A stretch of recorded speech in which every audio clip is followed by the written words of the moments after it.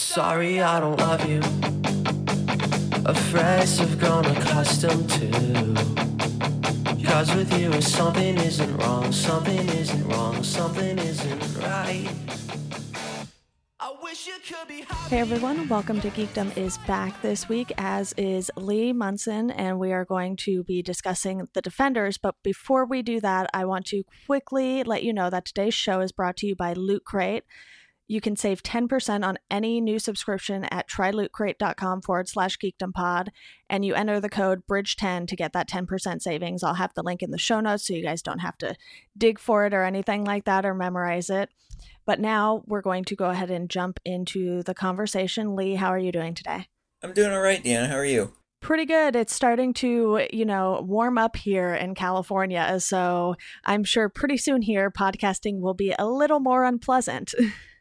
Really? We're getting towards the end of summer out here in Minnesota, so it's still pretty warm, but fall seems like it's just around the corner.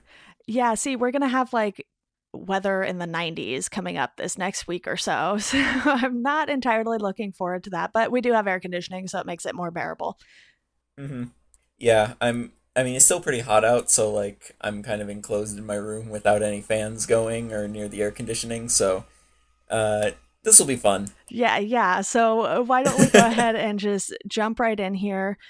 I think first we can sort of just generally discuss what we liked and didn't like about this. Have you watched all of the previous seasons leading up to The Defenders? Yeah, I've watched every show that was going to tie into The Defenders. Love it or hate it, I finished all of them. Yeah. So, personal favorite, Jessica Jones. I feel like that's where most people end up landing. And obviously the weak link is Iron Fist, to be sure. Because there is nothing likable about Danny Rand. Yeah, and I actually had done a ranking of the Marvel Netflix shows over at Hidden Remote, and I have to, edit it now or send my Defenders inclusion to the editors so they can toss that in there. But Iron Fist was definitely, bottom of the list even before this came out, and it's definitely going to stay there. Not probably, it's definitely staying there. But for me, I think between Jessica Jones and the first season of Daredevil, I think those two were very close for me. If I'm remembering correctly, I think Daredevil edged it out just a little for me. And I think that's just because, it was the first one. Everyone was so excited about it. And I feel like that one sort of set the bar fairly high.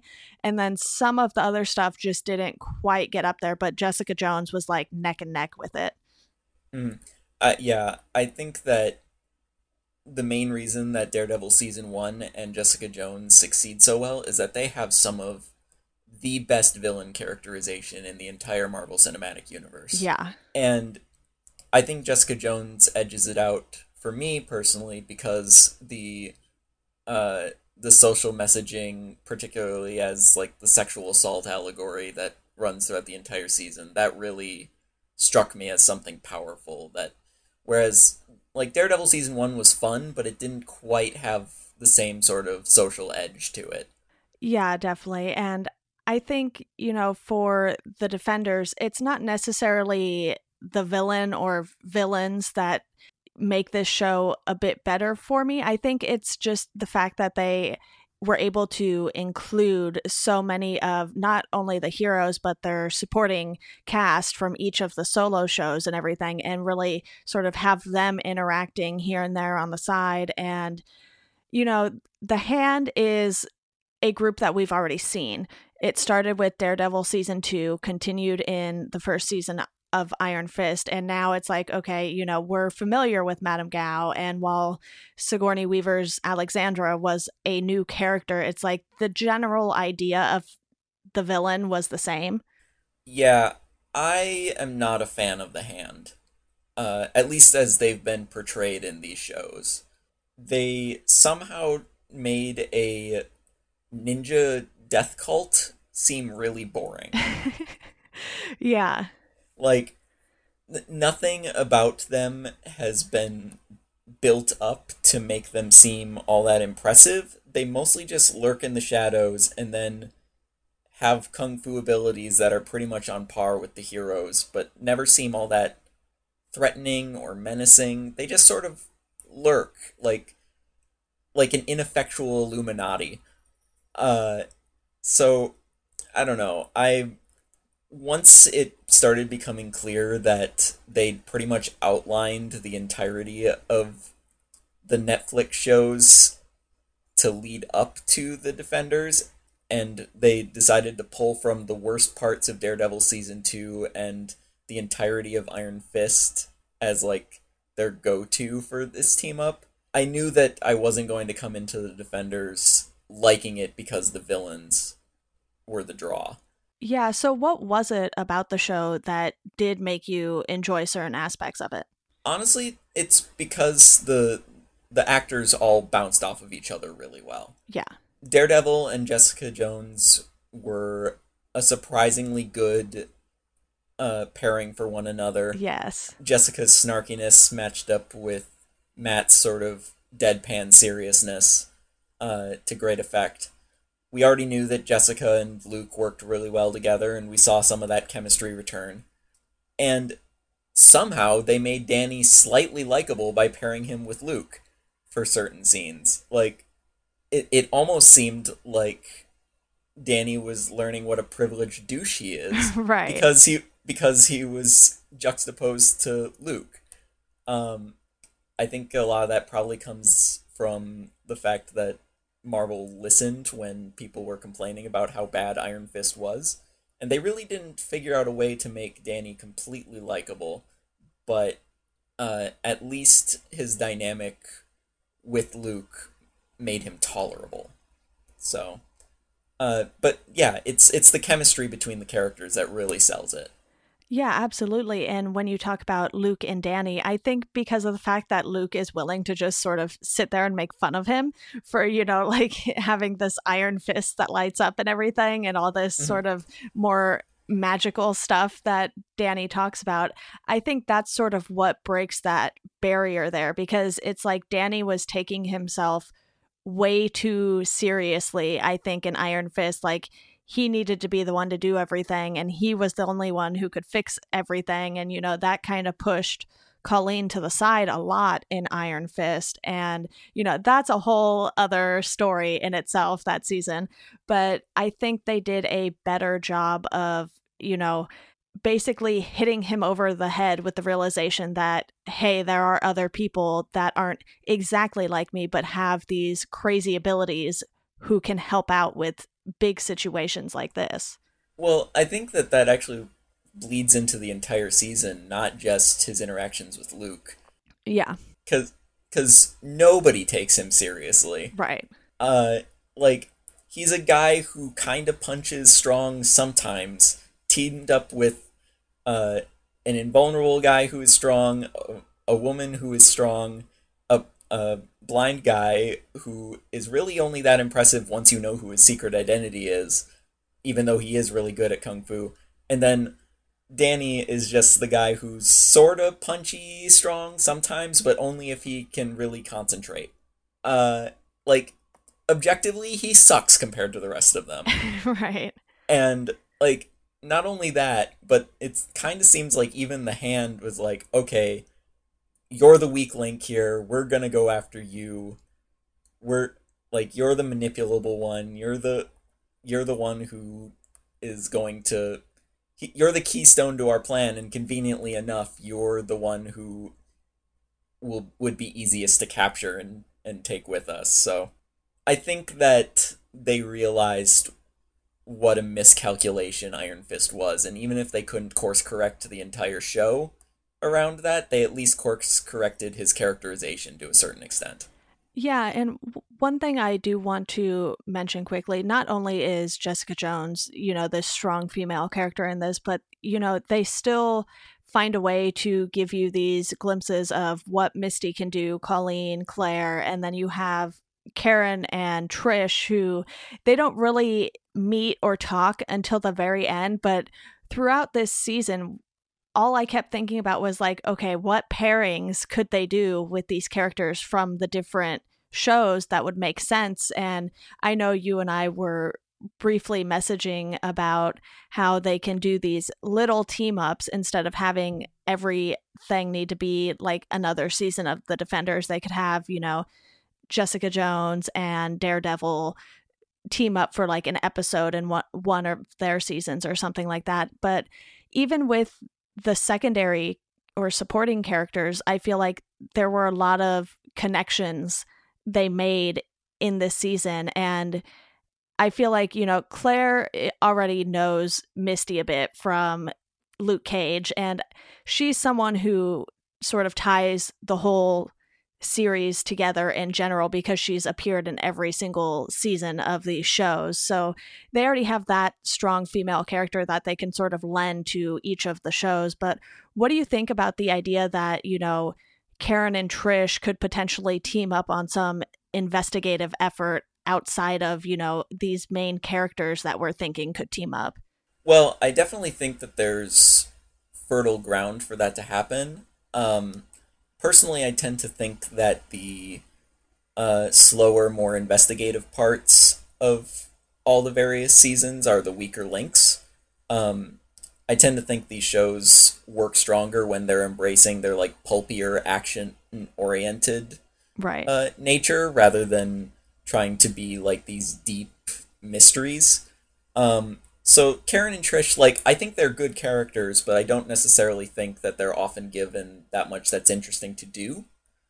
As for Colleen and Misty, I love them both. I want to see as much of Colleen as I can, particularly because if we see more Colleen, I think that she has the potential to overshadow Danny to a certain extent. And yeah. And if Iron Fist becomes the Colleen Wing show for second season, that's how they win me back. Because I think she's a character that's severely underserved in her own series and actually got way better characterization in The Defenders, particularly in that last episode. It's pretty dang neat when we get that scene of Claire and Colleen and Misty taking on Bakuto. Is it Bakuto or something like that? Yeah. Yeah, I think it's Bakuto.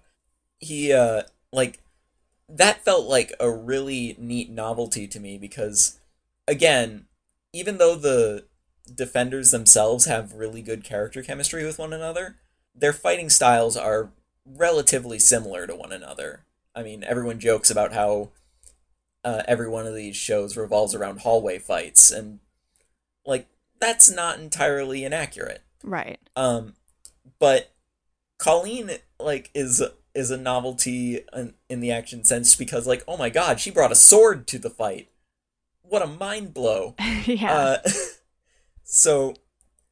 But, like, she's also this really interesting, multifaceted character in the sense that she once was a bad guy and that she's perpetually trying to redeem herself for that. That's super interesting to explore. It wasn't executed great in Iron Fist, but if you're using that as the foundation and want to build on it, you've got some really interesting character work that you can go with there. I think that Misty is a really interesting counterpoint to Luke and how she wants to uphold the ideals of justice that the police force represents, even as Luke recognizes that they are often inadequate and detrimental to the pursuit of justice as he sees it. So she's a really interesting character in that sense, and having her bounce off of folks like Claire or Colleen with their own senses of justice, it brings up really interesting character dynamics that, quite frankly, I think in many ways could overshadow the main players. Yeah, and I think what they did here is they left so many doors open for these different sorts of team ups, and who knows which ones they will pursue, because I don't know if you're familiar with the Daughters of the Dragon comic. I'm not, no. So that is a 6-issue limited series. I actually just read it the other night, and it's Misty and Colleen working together, and they're in the bail bonds business. And it's, that's something that would be quite far away if they were to go that route, I think, for the show. But, we saw them take this step forward with Misty, who has a bionic arm basically in a lot of the comics that she's in, and with her arm being cut off in that episode, in that scene that you were mentioning with Colleen and Claire and Bakuto, it's like they're sort of pushing her character forward without making it feel too forced. So she's really sort of starting to become the character that she is in the comics. And while, like I said, I don't know if they'll ever go like the Bale Bonds route or anything like that, I could see her, you know, maybe going to Colleen for help with some police matters if, you know, like the main heroes are too busy doing their thing. Mm-hmm. Yeah, you set up potential for a lot of interesting B plots, right, in each of these seasons. And what's happened so far is, like I said, the investigatory B plots in each of these seasons are pretty much where they fall short. So I think if you instead shift each of those plots to being about these secondary characters that we've come to know, I think that gives you a lot more potential to fill out your 13 episodes with something that's continually entertaining. Yeah, and I'm curious as to whether or not they'll take into consideration how well this 8-episode season did for them, and if they will end up considering shortening their seasons to maybe like a 8 or 10 episode run instead of making all of the solo series end up being 13 episodes and everything like that. And obviously with The Punisher coming up, that's more than likely already mostly finished, as we're starting to see more teasers and everything come out.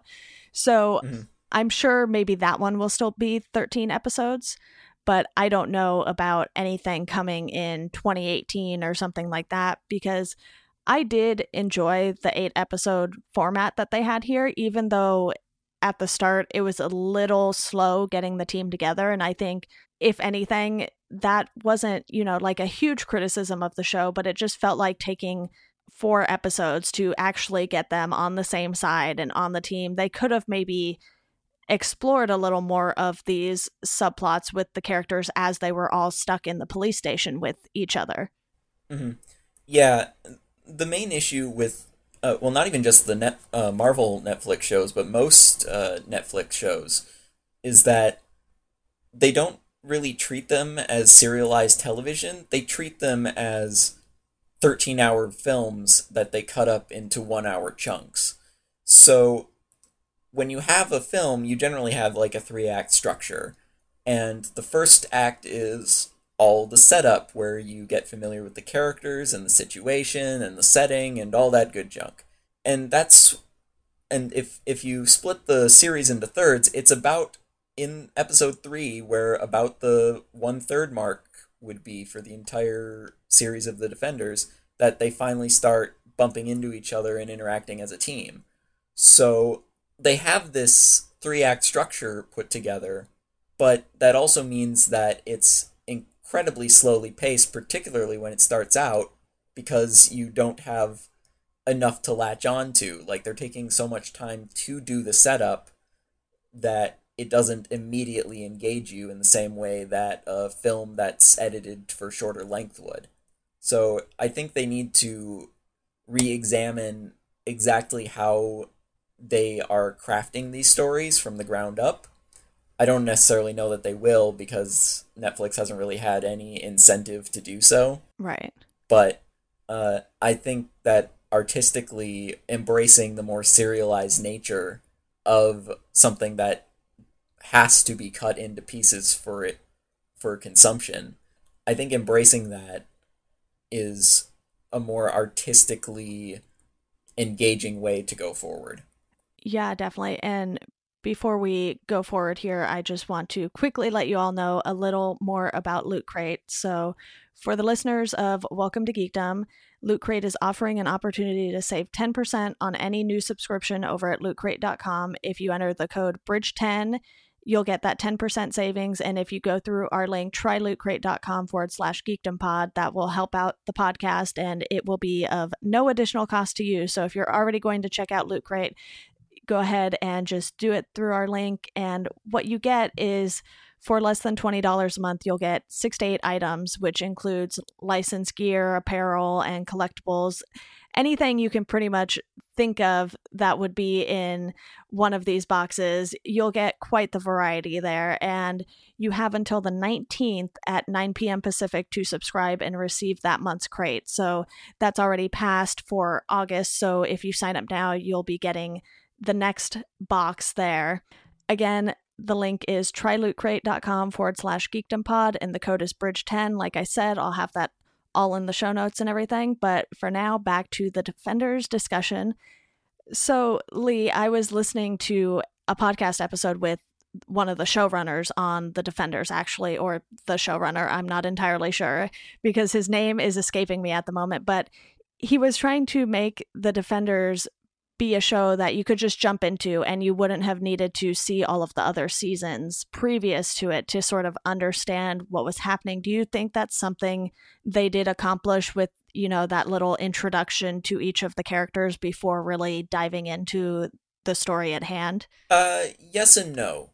I think that in the case of Luke, Jessica, and Danny, you got enough of their backstory where it probably didn't matter if you'd seen the shows or not. In fact, someone asked me if they needed to watch Iron Fist because they really didn't want to. Right. And I said that you can get away with it. Like, they do enough exposition for Danny where it doesn't feel like you're getting dragged down by it, which kind of makes me regret watching all of Iron Fist. But you know what?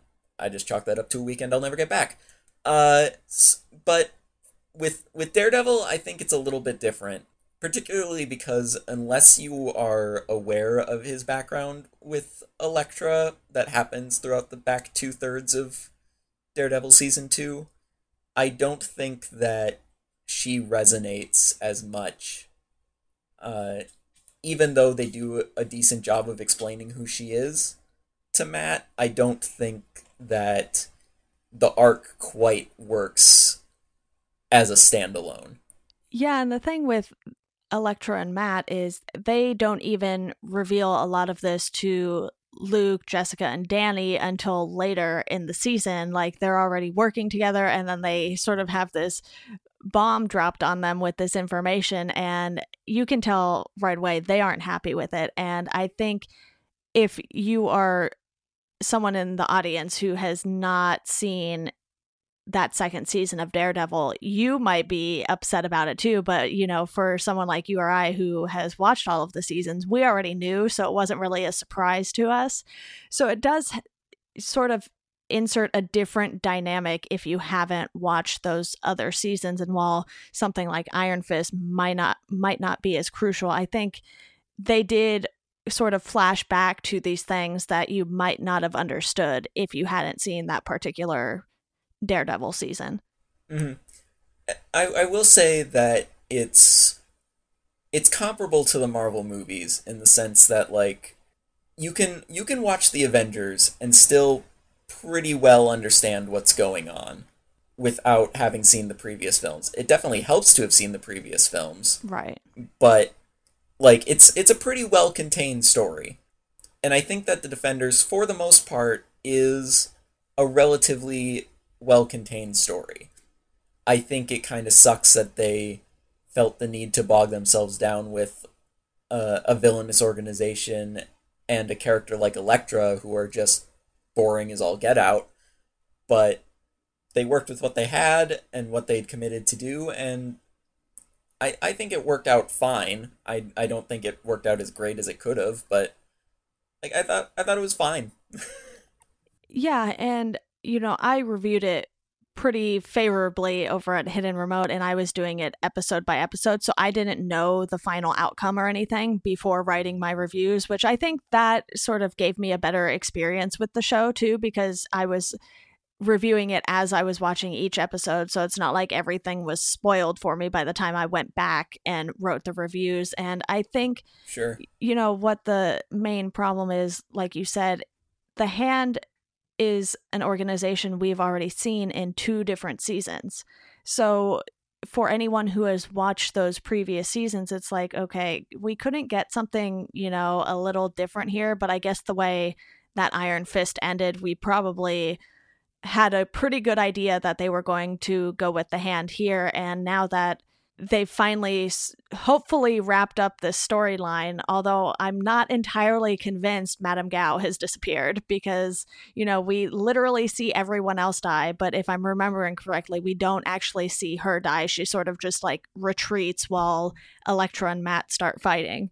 Honestly, that last scene underground was so dark, I can't even remember who ended up dying down there.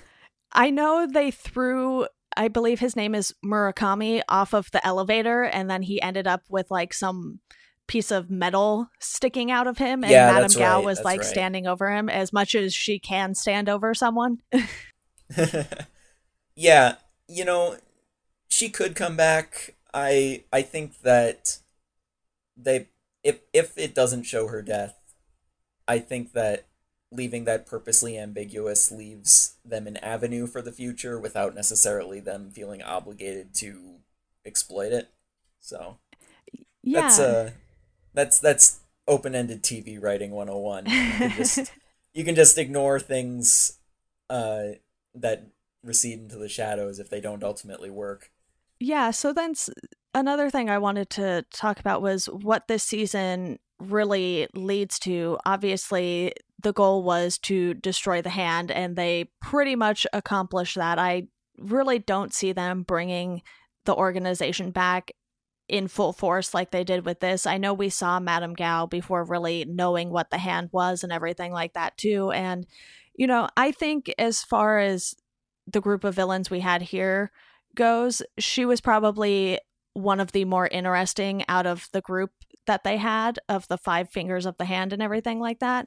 And, with everyone else dead, I feel like if she is still around, she's not going to entirely go away, but I don't think she'll be as prominent as she has been with all of this hand stuff going on. No, particularly because I don't think that the hand is all that popular with fans either. So Right. they probably want to move as far away from that in the future as they can. Yeah, so other than the Daredevil ending, they don't really give any indication if, even if there will be a season 2 of the Defenders, or if it was more to bring these characters together to use more in the solo shows and everything, like we were discussing earlier. But what do you think of how they left that Daredevil ending leading into season 3 of that show, basically? I don't necessarily have an opinion on it. I mean, when everyone started being sad that Matt was dead, I was and it if you are industry savvy, you already know that Daredevil season 3 is a thing Right. that's happening. So it's really obvious that they're not going to kill him off. It sure as hell would have been daring if they had, Yeah. but wasn't going to happen. But as for him waking up in the was it a nunnery? Like, was that what they were implying? Yeah, I think so, because in the comics, that's a direct image from the Born Again series that Frank Miller did. And, Sure. in the comics, anyone who follows, the movies, the comics, and the shows and everything, it's like, especially my mind, it's like starts running wild with all these things they can do. And a lot of people are thinking that they're going to follow that Born Again storyline in season 3, but I just read an interview that Charlie Cox did, and he made the comment, like they're not going to just make it frame for frame like the comic book panels and Mm-hmm. everything, because then for the comic book readers, it's sort of like, well, what drama is there in that? And that's a statement that I really agree with. I don't need all of these comic book shows and movies to just be regurgitations of the comics. If they want to put their own little twists on it and give us something new that is, exciting and stuff like that, I'm all for that. So they'll probably take some aspects of the Born Again series, but, in that, Karen Page is like a drug addict and into pornography and all this sort of stuff that I really couldn't see them taking that character in the show in that direction, because it would be so far off from where she's at now. Yeah, and I mean Frank Miller is not really known for his he's not really known for his female characters being well-rounded or good representation. Right. He tends to make them to be frank, over sexualized prostitutes most of the time. Uh, so I definitely don't see the shows taking too much inspiration from at least the characterization Right. aspects. But if they want to adapt storylines from the comics, which to be blunt, I'm not super familiar with the comics for any of these four characters. Okay. But if they wanted to go that route, I think that doing something similar to what the film side of things has done would be advisable, where they essentially take the titles from these different series and like maybe some of the thematic draws from them, but then just build an entirely new story around it. I mean, that's what happened with Civil War, Yeah. and that's what was there a Ragnarok series for Thor? I honestly have no idea. I haven't read too many Thor comics. If I've read like one series, but it was totally different from the movies and not even remotely related. Mhm. So, I can always dig into Marvel Unlimited and, figure that out. Sure, yeah. Well, or even like Guardians of the Galaxy is pretty much an entirely new property with reskins of like they're drawing characters from them, but they're pretty much entirely new iterations. But point being, like if they wanted to do so-called adaptations of storylines, it's better to use them as inspiration rather than as uh, gospel, if you will. Yeah, and I'll definitely link to that interview in this and I'll send it to you, Lee, because I think you'll find a lot of what he said pretty along the lines of what we're hoping they do. So it was definitely an interesting read. And really, I feel like the way that they ended The Defenders, it only gave an inkling as to what would happen in Daredevil, but not really any of the other shows. I know, Luke Cage is all about wanting to fix up Harlem before anything else. And all of these characters sort of have their own neighborhoods. And I know Jessica Jones sort of makes her way around more of New York simply because of being a private eye. So not all of her clients are going to keep her in one section of New York, but Daredevil has Hell's Kitchen, and I don't really entirely know what Danny is going to do with himself now that the hand is done. So like you said, if they have Colleen play a bigger role in Iron Fist season 2, I'm totally fine with that. But then, we have The Punisher coming up, and we didn't really get any inkling of where that could go, and something in that could lead to something in one of the other seasons. So there's so many options that they can do here just based on how they ended this with everyone else other than Daredevil. Well, yeah, I mean it's similar to again to draw the Avengers comparison. Y- like nobody really ended that movie being like, "Oh, this is where Iron Man's going to go. This is where Captain America's going to go. What's happening from here?" Like they essentially were like building some up to this until now, and now they've done it and they're trying to figure out where to go from here. And each of these shows has their own showrunner that has a different vision for what they want the show to be. I mean, you see that in the drastic differences in tone between something like Jessica Jones versus Luke Cage versus Daredevil. Even though they share characters between them, they are very different shows in a lot of respects stylistically. So for those seasons to be dictated by the ending of a crossover seems a little disingenuous to the artistic visions of the showrunners that initially made those shows successful. So I'm glad it's open ended. I'm glad that we're going to see more Jessica Jones that isn't weighed down by baggage of what happened in the Defenders. I mean, you may get glimpses of it, but I doubt that the Defenders is going to be required viewing in order to enjoy Jessica Jones season 2. Same with Luke Cage. I think that Iron Fist is going to be probably the series that is most affected Right. by the events of Defenders, mostly because Defenders in many ways feels like Iron Fist season 1.5. Yeah. But overall, I'm I'm all on board for continuity being a lot looser and a lot less rigidly planned out because that allows you to cherry pick the pieces that worked in the stuff that people liked and then build good stuff out of that.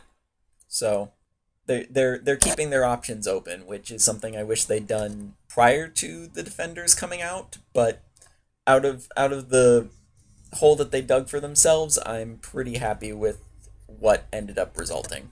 Yeah, and that does totally make sense because you don't want to have to feel like, these shows have to be forced to go in certain directions and everything like that.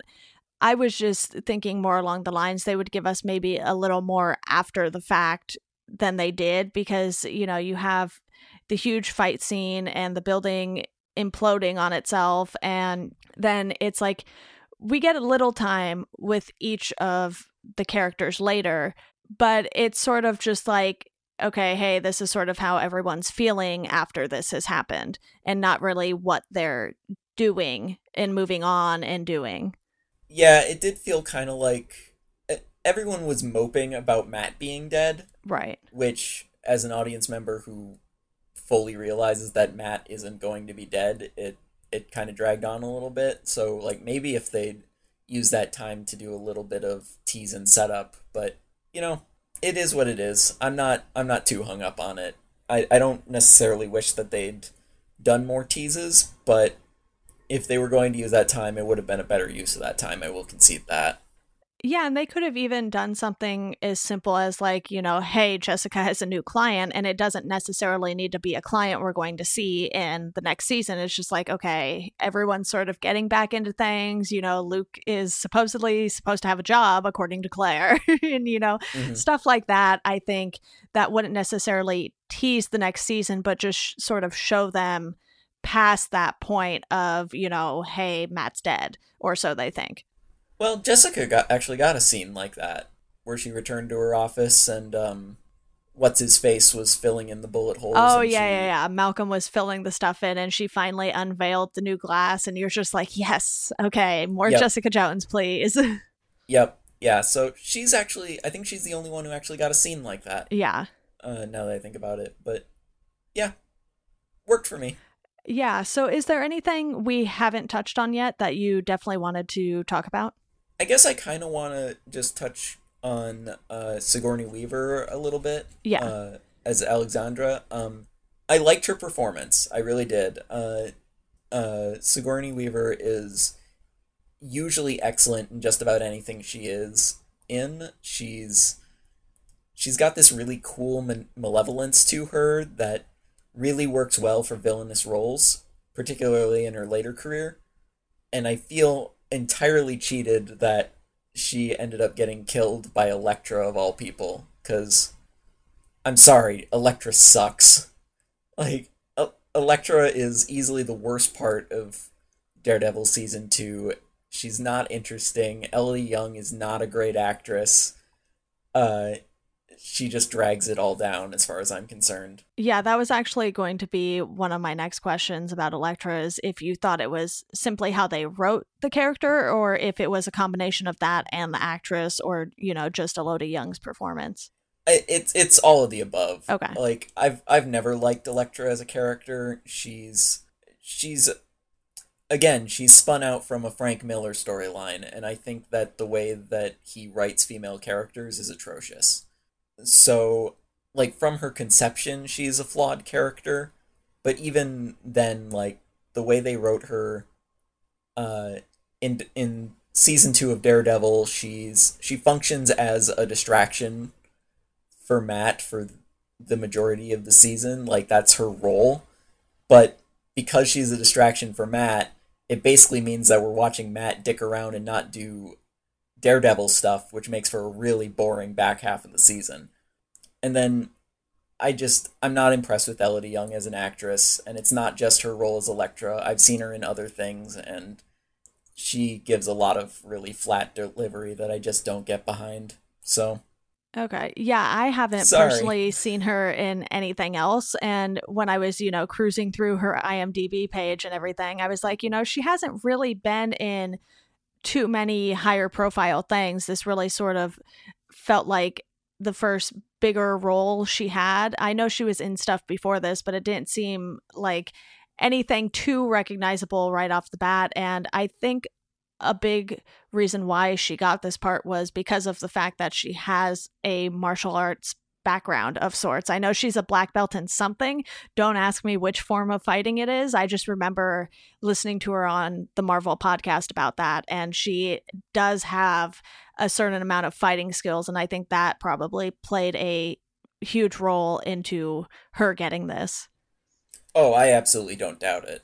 And I think that with the exception of Elodie Yung, they've done a really good job of casting folks. Well, okay, no, I take that back, because I was gonna say that they had done a good job of casting folks that exude the physicality as well as the personality, but then I remembered that Finn Jones, who plays Danny Rand, has neither physicality nor great acting chops, so forget I said that. So, yeah, I think that in general they've done a pretty good job, but I think that there is absolutely nothing about Elektra that I enjoy. Let's just leave it at that.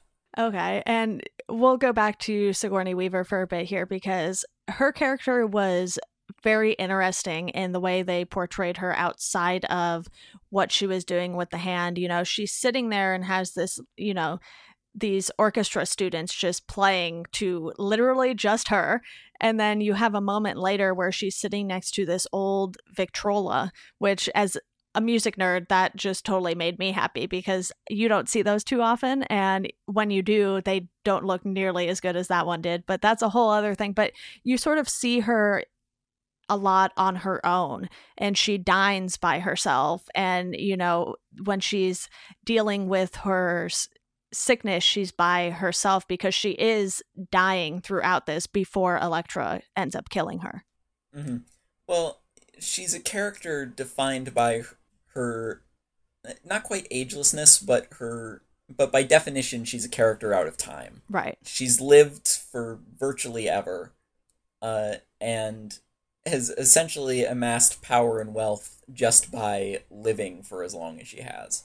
But she's also coming to grips with her own mortality and potentially not being able to regenerate as she has before. And, like, that's really interesting to watch someone who at one point considered themselves immortal have to deal with their mortality. And a lot of that doesn't come through in dialogue for her. It comes through in her actions, which is much more interesting to see in an actor than it is to hear them just explain how they're feeling all the time. And Weaver is a really good actress for conveying that sort of subtle feeling.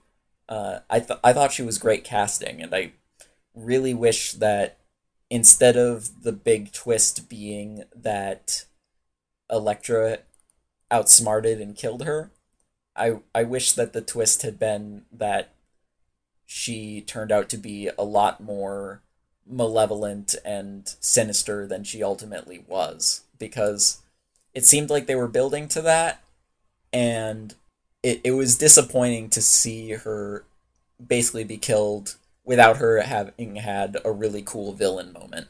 Yeah, I definitely thought they were building up to something more too, and then when things sort of started to fall apart internally and everything like that, like when White Hat didn't come back, and when you have, you know, Madame Gao trying to get Murakami and Bakuto in line and still following along with her plan, you sort of see things unraveling from the inside of the organization. And I feel like in that moment, she could have done something to just sort of show that she really was still the one in charge and everything. And, you know, even if I'll just use Murakami for an example. If she had killed him on the spot or something for being disloyal to her, I think that would have been more effective, because, you know, he dies by falling off of the elevator, and it didn't really seem to matter to matter as much how he died, particularly in this, because there was no real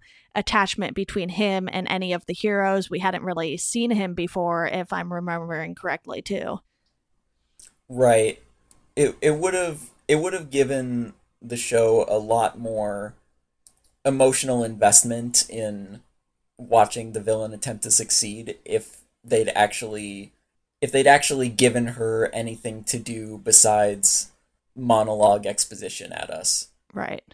I feel like Sigourney Weaver was very well cast for the role, but I think she was underserved by the writing of that role, if that makes sense. Yeah, definitely. And I used him as an example because, obviously that scene with Colleen and Misty and Bakuto, that is something that has to happen. And I think it was really great that they included that in here because then it gives, those two characters a little push forward in their development and everything like that. And personally, I did not care for Bakuto at all in Iron Fist or in this. It's just like he felt so obsessed with Colleen the entire time. It was borderline, not borderline, it was pretty creepy. Mhm. Yeah, I wasn't a fan of pretty much anything in Iron Fist, but I will say that giving Colleen some character growth was probably the most interesting part of that final episode. Right. Even more so than the ultimate clash underground that all the defenders participated in. I honestly think that Colleen Wing is the MVP of this season. I just want more Colleen Wing. Maybe it's because she's from a really bad show and she's the one aspect of it that's at all redeemable in my eyes, but I just want more Colleen Wing. I just want Colleen Wing. Yeah, and for me with Iron Fist, it was her and Claire that sort of made me feel like, okay, maybe Iron Fist was just okay of a series because they gave us more of these two characters or, Colleen in general, and then more of Claire. And, I know Claire is never going to necessarily be at the forefront and fighting the battles with them. And she was sort of just dragged into this when her and Misty realized Colleen was gone. And she is the night nurse, basically. That's what she's called in the comics because she's the one who's always, patching up these heroes and everything like that. And I think, they do a good job of giving Claire just enough to do. And you sort of see that in that scene with Misty and Colleen. It's like, okay, obviously Claire isn't, quite the fighter that either of these two ladies are, but they're still sort of giving her this fight in her that they show with every season that she's been in. Mm-hmm. Yeah, definitely agree. One last thing I want to bring up is the humor that they put in the show, and not just with Luke making fun of Danny and everything like that for his fist and the magic behind it and fighting a dragon and that sort of thing, but you have these little moments where you'll get these quippy little lines from Jessica, or even there's one where Claire and Luke walk up and Danny and Colleen were fighting Bakuto, and she's sort of just like, wait, that guy was definitely dead last time, right? Or something to that effect. And it just sort of gives you this little bit of comedic relief. And I think they inserted those bits fairly well throughout these 8 episodes. And it sort of just kept you getting these little aspects of the characters. And especially with someone like Jessica Jones too, it's like, if you don't have her making those sort of remarks that she makes, it's not the same.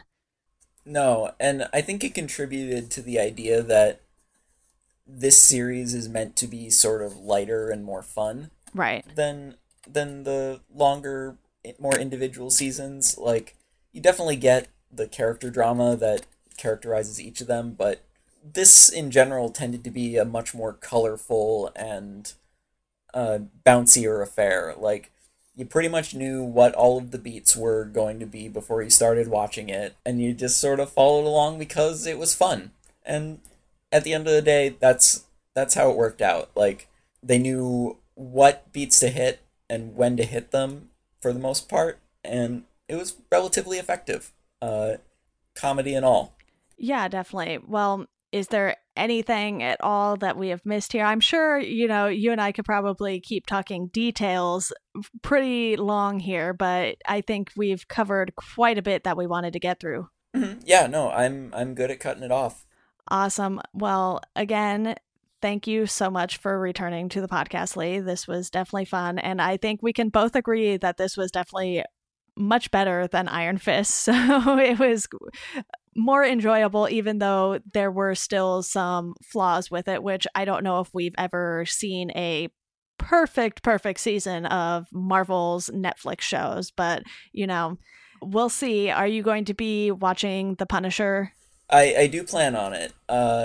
I'm interested to see what comes of it, particularly because it seems like they sort of greenlit it when they realized, oh, people really like The Punisher from Daredevil, but and like it doesn't seem like there was a ton of forethought for it, but I know Jon Bernthal is really excited for the plot that they came up with for it. So we'll see. We'll see what they came up with, and maybe I'll be back on to talk about that when it hits.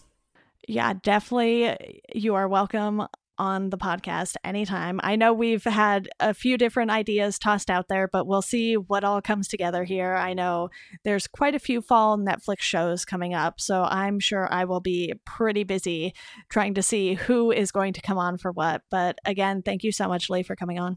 Yeah, thank you so much for having me. Of course. And to the listeners, as always, thank you all for listening, and we hope you enjoy the rest of your day.